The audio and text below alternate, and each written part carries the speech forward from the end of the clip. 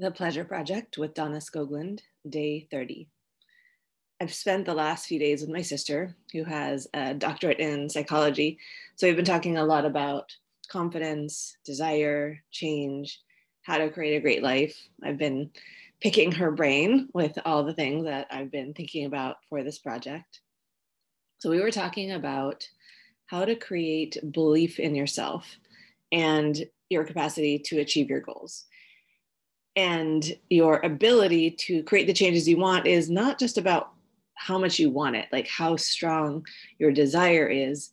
It's about being able to remove and overcome all the blocks, the subconscious beliefs, thoughts that go against it. And here's kind of the irony about going after our dreams and our desires. The process of dreaming is really fun. And I talked about that in episode 10. This morning I went to Paris. A lot of the time, change is extremely uncomfortable and unpleasant. And this is because change is doing things differently, and that is always going to be inherently unsettling.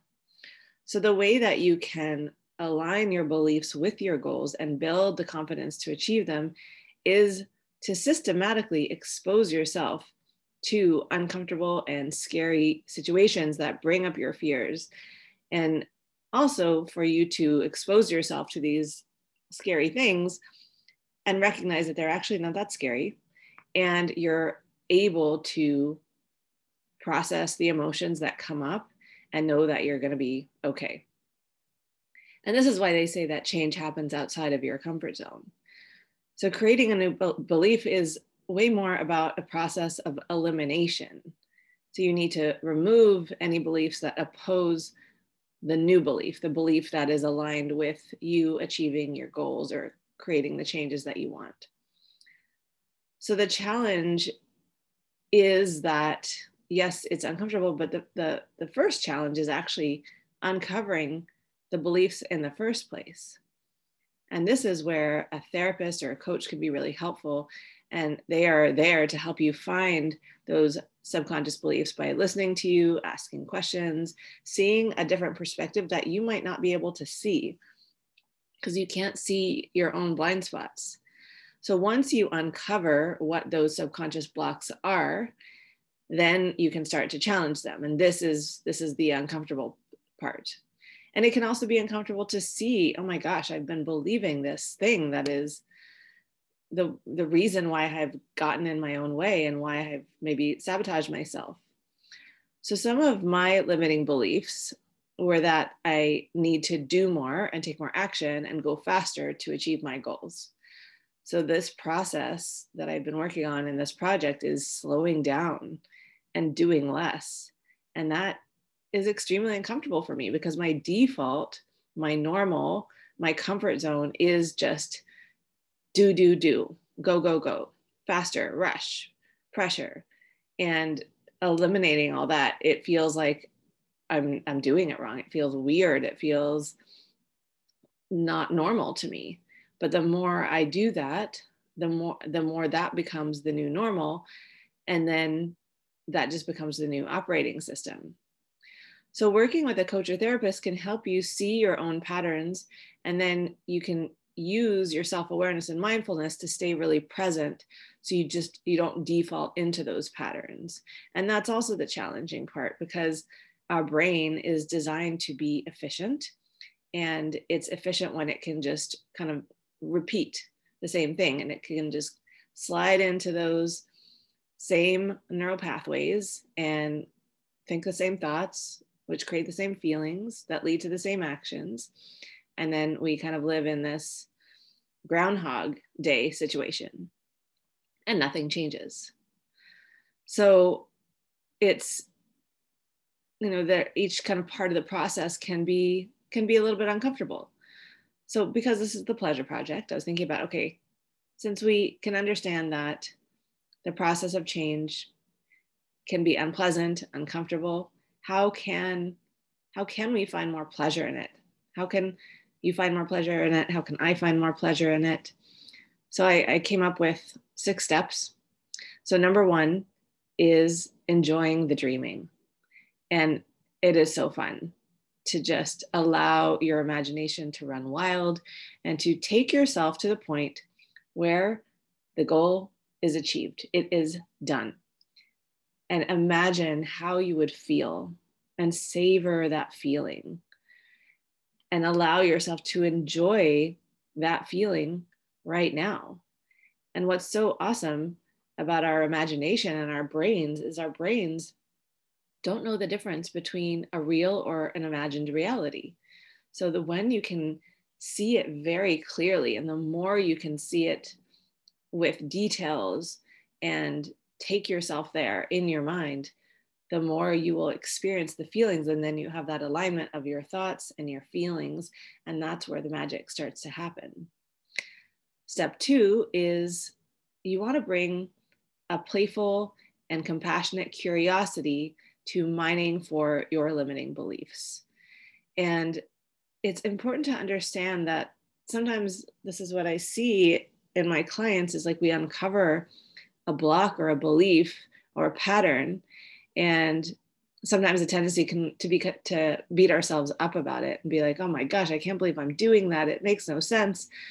But our brains do that. It creates beliefs to protect us. So be gentle and kind with yourself as you unearth your blocks.